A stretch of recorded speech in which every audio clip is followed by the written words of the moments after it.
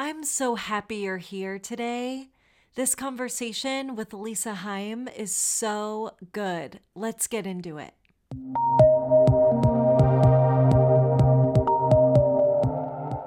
Welcome to I Am All This, a podcast about what it means to take care of your whole self and show up fully present here, now. I'm your host, Kate Hurley, and this episode is brought to you by my app, Kate, which delivers a variety of movement and meditation classes ranging from high-intensity sweat fests to guided runs to more restorative options like yoga and meditation. With over 90 classes to choose from, you're bound to find something that's just right for you. To start your free trial, visit katehurley.com or search for my name spelled K-A-I-T in the App Store. So everything we discuss on this podcast is about you, but it's also much bigger than you. My hope is that in every single episode, what comes through is the fierce power of love and how deeply connected we are to each other and to the environment. Today we have an incredible guest, Lisa Hayim. Lisa is a registered dietitian with a master's degree in Nutrition and Exercise Physiology from Columbia University. Having crossed the line herself, Lisa understands the fine line between eating healthy and becoming obsessive about it. Her approach to mindful eating and tools to help people foster self-trust and self-confidence is so refreshing and effective. Before we dive in, though, I want to give you a heads up that during this conversation, we talk about mindful eating and how to get more food freedom through the lens of eating disorders. Lisa works with a lot of people who struggle with disordered eating and eating disorders, so that's how she approaches her coursework and coaching. That said, whether you struggle with these things or not, I truly believe this conversation is relevant for all of us and can help us become more aware and informed about some of our own patterns of behavior and beliefs that may not be serving our best and highest good. Okay, let's get started and meet Lisa.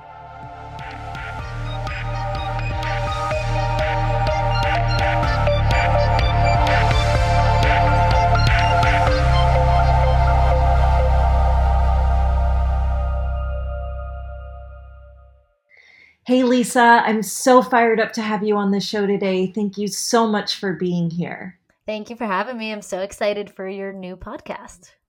Oh, well, okay, so I want to get started and just have you introduce yourself and share a little bit about your work and how you got to this point. Sure. So I'm a registered dietitian and a wellness or well-being blogger, I feel like is a kind of more accurate word for it these days.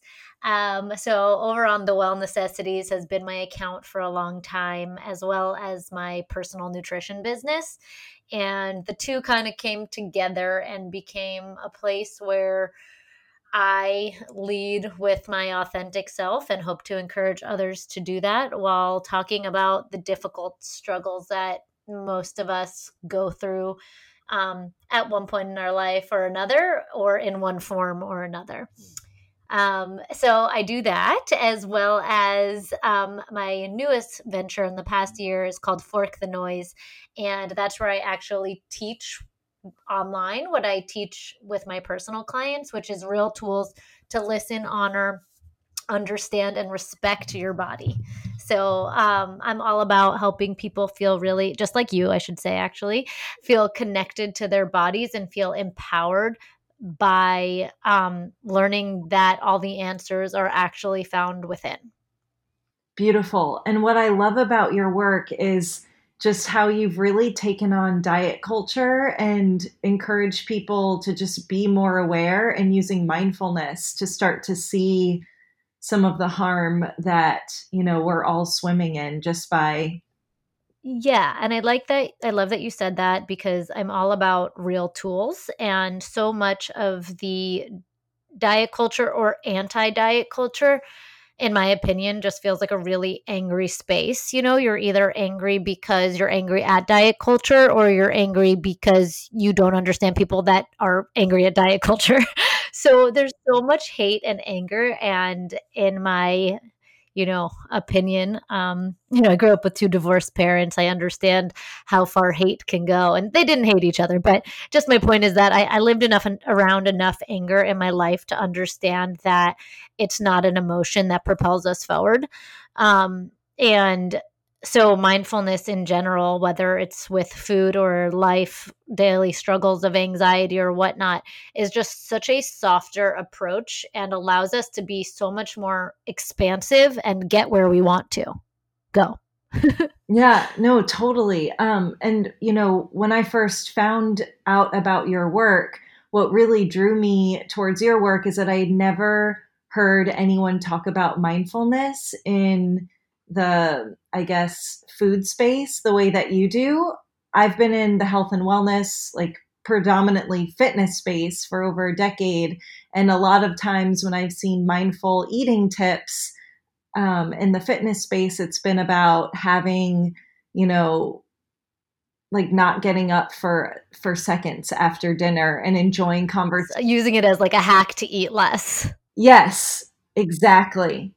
Yeah, so it was so interesting, and that's why I call it like my modern mindful eating approach, because a lot of the principles that I teach like aren't things that I made up necessarily, but how I position them and put them to use is my secret sauce, if you will. And because I don't know, for so long diet culture was so pervasive that you didn't know you were part of the problem, and you thought that you could, like, that using mindfulness to eat less was a helpful tool, but really all that did was kind of like hide diet culture in another layer of sending the message of eat less, be smaller, control your weight. And I think that you understand how this contributes to kind of like a global issue of making women and men, by the way, this affects everybody, but for the sake of this conversation, making women, you know, um, stay small, be small, think small. Yeah, and confusing mindfulness with kind of this idealized version of you, or mindfulness with perfection in a way. So for me, mindfulness kind of accidentally started to bleed into my life. I started going to yoga more at a place that, I think when it comes to yoga, like it needs to be the right environment and the right teachers. And I kind of found that perfect storm for me. And as a result, I started to be one with myself rather than tear at myself. And these feelings of self acceptance on all days, good body days, bad body days, it started to bleed into my everyday life. Things that didn't have to do with my body. I started to notice and be able to deal with anxiety in a much more way that was present and grounding. And I wanted to be able to kind of take what I was feeling and provide that to people in a way that could be digested by the regular person who didn't think that yoga was them, or somebody that doesn't think that they're spiritual, just for the person that thinks like, hey, I think about food a lot. Why is this? And what can I do to be myself? Beautiful. What I love about your work is that, you don't have to have a steady everyday meditation practice. You don't, like you mentioned, have to do yoga every day to really understand how to use these teachings and practices and put them on your plate and take them in your kitchen. And even, your work goes so beyond just food. But I'd love to hear more about what these specific tools are. Can you share what your principal guiding light is that is Fork the Noise? Yeah. So Fork the Noise Fundamentals is like my most signature course right now. It's like the entry level. What is Fork the Noise? What is modern mindful eating? And really hopes to create a foundation for understanding what modern mindfulness is. Some people leave this program a lot of people actually completely changed with a newfound relationship to food. Other people, they're just starting to scratch the surface and they are given tools to be more mindful, but they still need to go through a bit more. For that reason, I think that For the Noise and all my teachings are really for everybody. I market primarily to people that understand that they have a disordered eating relationship to food. But to be honest, all I'm doing is just teaching things that we all deserve to know. We should all understand food without fear. We should all understand how our bodies respond and what that feels like. So basically, what I was doing with my clients one on one was I was bringing sort of action based meditations to them to feel, to help them feel what it feels like when their bodies communicate. So a lot of people will say, just listen to your body. That I would love to do that, but it's so hard, right? Like that's a stupid method because I don't know what my body's saying. That's the main chief complaint with intuitive eating or anything that's not a prescriptive diet. And what I say is, you're right. It's really hard to understand what your body is saying, how it communicates, what it all means when you have had a lifetime behind you of learning that you can't trust your body. So here's what you can do to outsmart it. When you've been told that your body is this unruly force, and when you've been told that if left to your own devices, you will gain weight. And if you gain weight, the implied message is you will be, you won't have the sense of belonging within our society. So my first thing is to say, you're right. It's hard to listen to your body, but you're just because you've been trying to ignore the signals that your body's been sending doesn't mean that your body has stopped sending those signals. And all we need to do, in a sense, is put a microphone, if you will, again, to those communications and allow you to hear them so you can begin to trust them. What are some ways for someone who's super beginner, how can they start to settle into that and gain that trust? Yeah, well, I think the first thing that people need to do is we don't arrive at self trust, just like we don't arrive at loving our bodies. We need to do some work to get there. And a lot of that comes from building self awareness. So, getting to know who you are and what your beliefs are kind of core work that we need to be doing before we jump into trusting ourselves. So, we need to get really micro before we get macro, if that makes sense. So if I had to offer one piece of advice to somebody who's okay, my relationship to food is it doesn't feel right. I spend a lot of time stressing. I have a lot of food guilt. I overthink. I overworry. I overplan. If things aren't in my control, I freak out. If people are having thoughts like that, the first thing I would have them do is to get to know their food fears. So, coming up with a list of foods or ingredients that they deem as bad is really helpful to see written out, because the first thing we need to do is neutralize all food. So, we need to see that there are no good foods, there are no bad foods, so that when our bodies ask us for something, we can give it to our bodies rather than judge ourselves or try and create ideas of why we shouldn't have something. So step one, I think, is to build self-awareness around which foods you view as bad and which foods and how bad you think they are. So coming up with a list of, a little bit scary, very medium scary, and very scary can be helpful to break that down and see it very clearly. And then what they can try to do is actually start to incorporate these foods back into their life to challenge the false beliefs they've been they've been feeding to them by keeping them on this list. So I've had clients that have fear foods with things like fruit even. And so bringing fruit back into their lives, maybe side by side to something that's very safe, like an omelet. Eggs are a very diet culture good food, right? Like they're whole foods, they're protein, they're pretty safe to most people. At least egg whites are, So maybe you're starting to have some fruit with some egg whites, and incorporating these foods into your daily life is just naturally neutralizing them and showing you that they aren't all that powerful, that you don't need all this willpower to be around them, and that they're enjoyable, but they might not even taste like what you think they taste like. Well, that is very interesting because a lot of the things, that I've learned with my teacher is that just starting to see some of the habits and patterns of thinking, like the habits of the heart and mind that are causing suffering and causing harm, is a great way to interrupt that cycle. So it sounds like one of the really high priority tasks that you do when you get a new client is you just acknowledge and become aware of the fears and some of the limiting beliefs that are causing harm about food and how they're nourishing their bodies. Yeah, and I think you and I had a recent conversation about this offline. I came to you with I wanted to go a little bit further with something you posted online about the inner critic. And it's something I do with my clients, and I think everybody could do. But you were talking about just observing the inner critic rather than fighting the inner critic.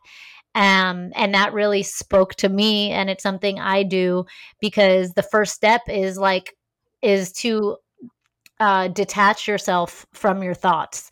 But instead of detach and feeling angry or coming up with a plan, I think the most powerful thing I've learned also from you is that we can observe these thoughts and kind of naturally see how we move away from them rather than always having the intent of fighting or being angry.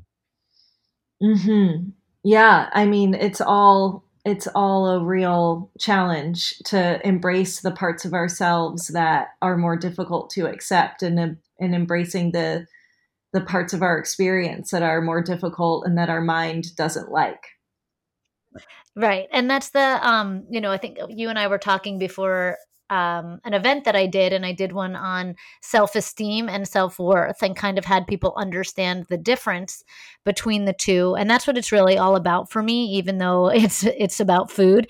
It's about showing people that their self worth um, is what we need. I need to reconnect people with a true sense of self worth because for so long they've kind of abandoned that part of their lives and focused on things that bolster self esteem. And self esteem is always subject to other people, where self worth is an understanding of you have pros and cons, and you accept yourself of being all of these things because you are a whole picture, not a piece of the pie. I I Um, love that. I yeah, love right. that. Yeah, I mean that is such a key difference, and I think if people only get that out of this conversation, it'll be really beneficial for them, that difference between self-esteem and self-worth. And I just want to say it again, that self-esteem is conditional. It depends on how other people perceive you. And that is what can lead us to always striving and trying to achieve and proving ourselves. And I don't know about you, but I sure have been there, and that left me burnt out. Yeah, I think that it looks different on all different people, but in some way or another, it all leads to burnout, or depression, or just self esteem can only take you so far. I keep giving this example when I talk about it, but it's like, and I see it a lot with athletes. But let's say you're the best ice skater in the world, and you go on to win the gold medal. It's like you're only feeling as good as long as you hold that gold medal. And at some point, you're going to pass that gold medal down or get really close where you lose it to somebody else. So we all have our own gold medals, so to speak, but it's important to recognize that you're not just the winning piece. There's so much more to you that is worthy of love and belonging, and the best part of self-worth is you don't have to do anything to earn that. And when you recognize that you're a sum of strengths and weaknesses, like we all just simply have strengths and weaknesses. And when we start to acknowledge that there are both, and that again, we are that whole piece, that's when we start to recognize that we are worthy. Beautiful. Yes. And that there's a part of us that is unshakable, and not, yeah, that doesn't. Like you're awesome because you're you, and I'm awesome because I'm me. I don't need to try and be you, and you don't need to try and be me. And that's the freeing part, because I know this conversation's taking a little bit of a twist, but it's really not, because at the end of the day, we're all want to belong and feel like we have a place in this world. And so we do things to try and conform, to look a normal, to look like what beauty looks like, to just be so, if we see somebody else is doing something successful, we might try and emulate what they're doing, only to feel defeated because it doesn't translate the same way. So even though my work is about food, because I'm a registered dietitian, it's really about you me living our most authentic, as I often say, truthiest life, because that's when we start to expand and do what we were put on earth to do. And we each have individual reasons for that. Some of us more global, some of us more local, some of us more familial, meaning like maybe you're meant to be a mom that takes incredible care of your kids. Maybe you're meant to be a nurse. Maybe you're meant to do whatever. But you could only figure out what your true sense of being here is when you get rid of the fear of trying to be all the things you think you should be. Absolutely. Really, it's all about freedom. And that's what you're giving people is a little bit more Yeah. freedom. Freedom, exactly. And it doesn't mean that we abandon health, which is something that people think that it means, the way kind of social media kind of talks about food freedom, and the way, if you don't understand what I have to say, I guess, has to do with it. Food is actually one of the first things, nutrition is one of the first things I talk about with my Fork the Noise students. And this doesn't, I think it's important distinction. And I read this in, I think it was Christy Harrison's book. I could be wrong, but talking about how like you're taking care of your health and your body isn't something that you have to do. It's a choice. Like you're not lazy if that's not your core focus. But when I talk to my students, they are interested in nutrition, they are interested in health. And so I use that as a tool to empower and teach versus fear monger, or, use it as a tool to hack into the body. So for me, like I think nutrition education is power. And when we learn what food does, we can then start to make choices from a place of what serves me best versus like, what do I need to eat and not eat to look a certain way?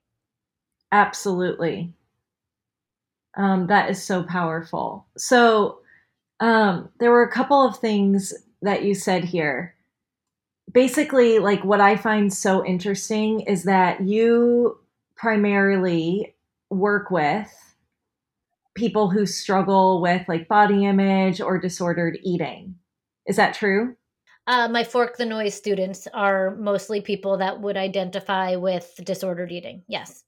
Okay, but all of these practices that you're talking about are so good for all of us, and it's not something that we've learned before.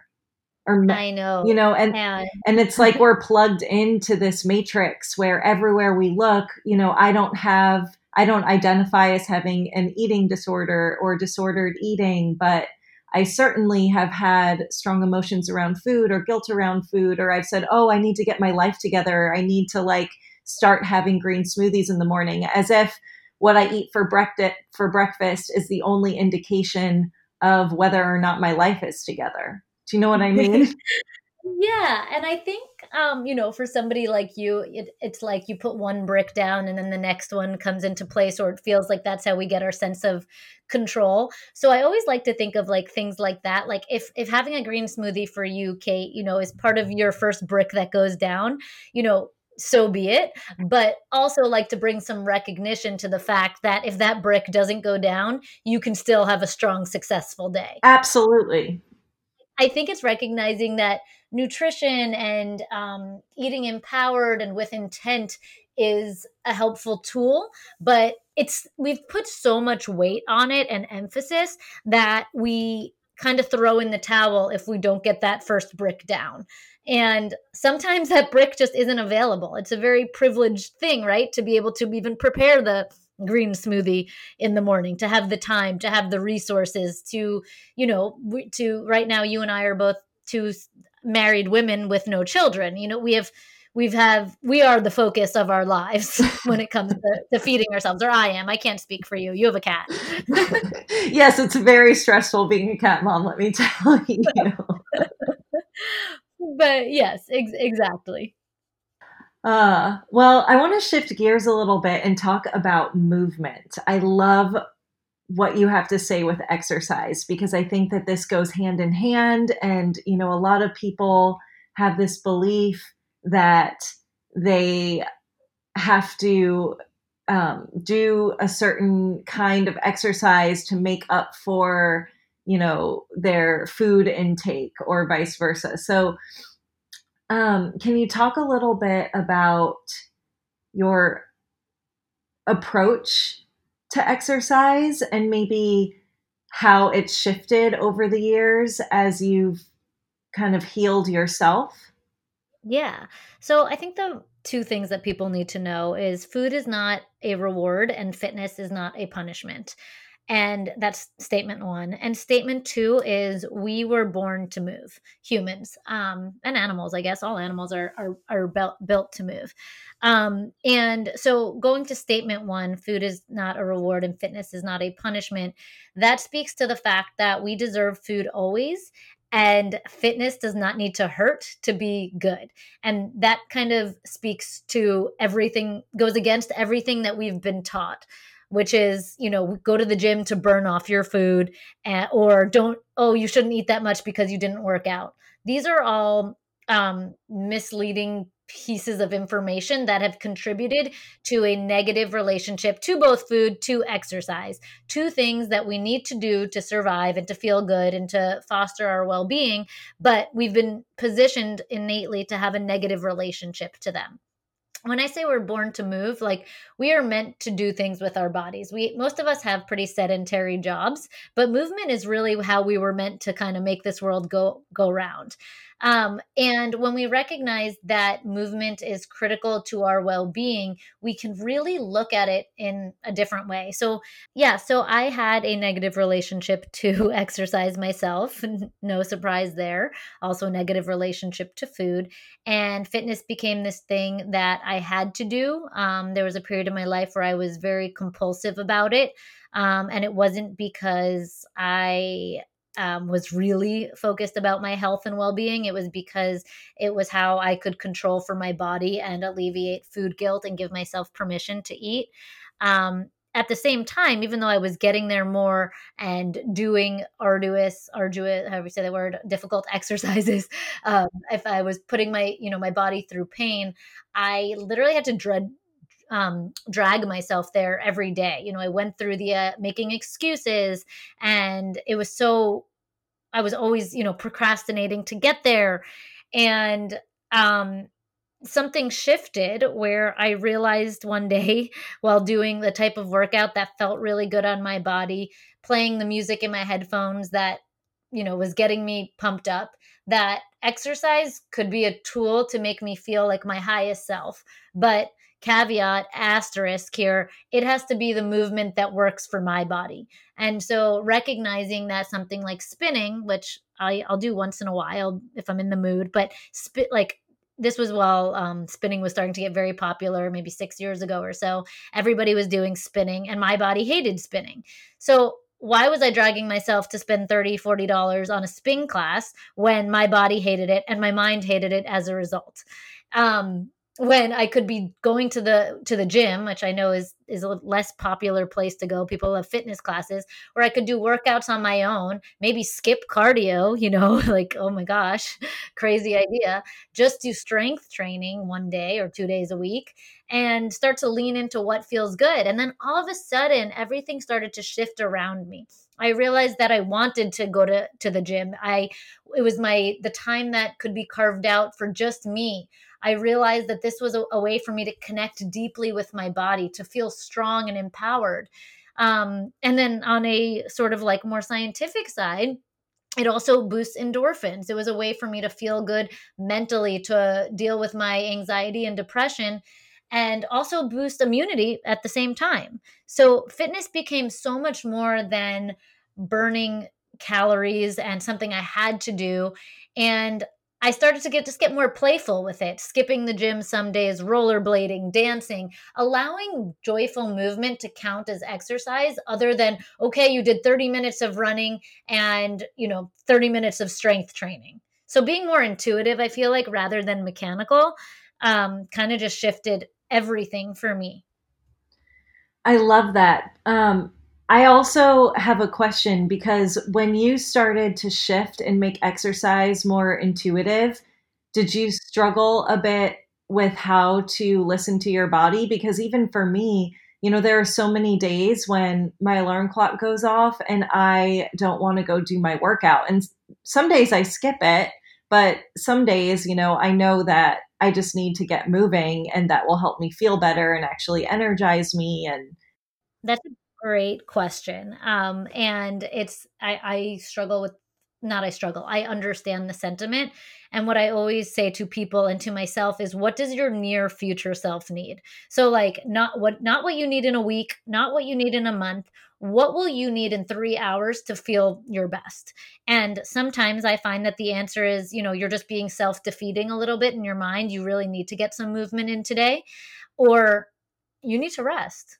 And whatever that answer is, I think just commit to it, understanding that you've made the best choice for your near future self. And if it ends up later in the day being, oh, I should have worked out this morning, instead of I should have, it's just next time I feel that way, I'm going to move because I think I would have benefited from getting some movement in. Does that make sense? yeah, absolutely. That's super helpful. I always like to hear how other people navigate that one. Yeah, normally when I say, I personally have the luxury, I believe it's a luxury of not choosing the days where I don't work out because my schedule, I work for myself. And so usually I can just move things around to kind of best benefit me. But I don't choose my rest days, but I wake up and I just know the body just tells me, and I'm super connected and trusting to it. And there are stretches of time, sometimes 5 days, 7 days, where that is kind of on repeat. And I continue to trust that this is a body that wants to move, that needs to move. And when it's ready to get 30 minutes of walking back in, it will tell me. And it's yet to fail me in 5 years. And sort of seeing things differently, whether it's food or fitness, as not being on a wagon or not being good or not being bad, or having streaks. Like I used to think, oh, I got to the gym 6 days this week, I can't break this streak. Not recognizing it as this on or off streak wagon has allows me to show up every day. And that's mindfulness too. It's not thinking about the future, not thinking about the past, just I am here right now, and what do I need to feel the most me right now. Yes, I love all of this. That's so helpful. Thank you for sharing, Lisa. I've got a few quick fire questions for you. Okay, what's your favorite nourishing meal? I don't know. It changes so much day to day. I eat a lot of salads or smoothies. I know they're traditionally thought of as like healthy diet foods, but for me, I feel fantastic when I eat nourishing green salad that has some protein and healthy fats and just with flavors that I like. Perfect. I try to do a salad every day. Yeah, well, I mean, there's days when my body doesn't want salad, and I can listen to that. But I happen to love this vegan tahini Caesar dressing from Vegekins. Oh, yeah, I've had that before. Yeah, it's like my favorite thing, and I make it like wherever I go, even like an abridged version with different ingredients. It's on vegekins.com. Caesar dressing. I love that I'll one. put that in the show notes for everybody. I like that one too. What is some advice you wish you could give your younger self? I would tell myself that it's okay to trust myself, that there's a lot of stuff going on in your life that people don't understand, but running from yourself is the worst thing you can do. Now's the time to show yourself that you're here for you. And that takes so much courage. Yeah, I think that during hard stuff, we tend to run and use food as controls, or some people use drugs or alcohol, and these are all forms of running. Um, or even shopping. People, you find control in all different things, and sometimes it's the best thing we can do is sit with difficulty. I love that. And I can relate. I physically ran. I ran and ran and ran from myself. Right. I mean, sometimes I will say that's helpful to get energy out. Like, I just need to get it out, but that's very different from running from yourself. Yeah. Uh, okay. Any favorite books? I love mystery books like Harlan Coben. He writes really long, like 600-page books, but whenever they're in my hands, I read them in like 2 days. He's about to come out with a new book, I heard, so I need to get my hands on that because I love getting lost in something so unrelated to my world. It was personally something that I couldn't do when I was wrapped up in diet culture and my disordered eating because it was all about me. And if I wasn't doing something to be healthy, then I was quote unquote lazy. So I love a good lazy book day of something unrelated to work or anything like that. Nice. And because we have been talking so much about disordered eating, if someone's listening to this and they need to get help, what are the best steps that they should take?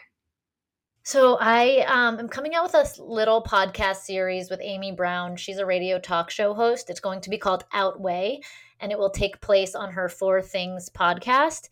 And one of the things that we did in the beginning of this was provide a disclaimer as well as a resource. And so I've just been sending people to National Eating what's NEDA's website? One sec, let me just make sure I so it's the nationaleatingdisorders.org, and that's NEDA's website. And they have so much help and support for finding therapists, for finding dietitians, screening tools. So I think that's the best way to start. Nice. And probably talk to your primary care physician too. Yeah, primary care physician is going to be wonderful. If you have a therapist, speak to them. But for somebody that says, okay, I identified with some disordered eating mentality, where do I begin? This is kind of a general first starting place where you can evaluate kind of what level you're at. Nice. Okay, thank you for that. And then our last question, how does fierce love show up in what you do in the world? I think that everything I do comes from a place of love and service. So, it's something I think I asked myself before I put anything into the internet world or on my Instagram stories or my newsletters. It's, why am I doing this and what am I bringing? And I think it's my fierce love for wanting to help others be better, be truer to themselves, be more authentic. That is what it all kind of comes down to. That's evident in everything that you do, You Lisa, too. through and through. Oh, thank you. Well, how can people find you? How can they stay in touch? So stay in touch on Instagram at The Well Necessities. If any of the Fork the Noise anti-diet stuff spoke to you, you can go to forkthenoise.com. And I have different courses available. Right now, we have Ditch Diets for Good, which is a mini e-course, very affordable on just learning the truth about a lot of the things that you've been told that are not true. And then we have Fork the Noise Fundamentals. And depending on when this airs, we'll have another course called Fork the Food Rules, which is super simple, pretty much what we talked about, sort of breaking down those food rules and making them making all foods neutral again, so you can start to be aware of what your body truly needs. Well, Lisa, thank you so much for joining today. Thanks, Kate.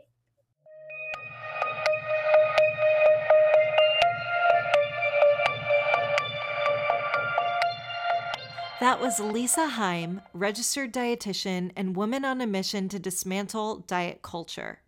If you got something out of our conversation, I'd love for you to write a review on iTunes or hit me up on Instagram to let me know your thoughts.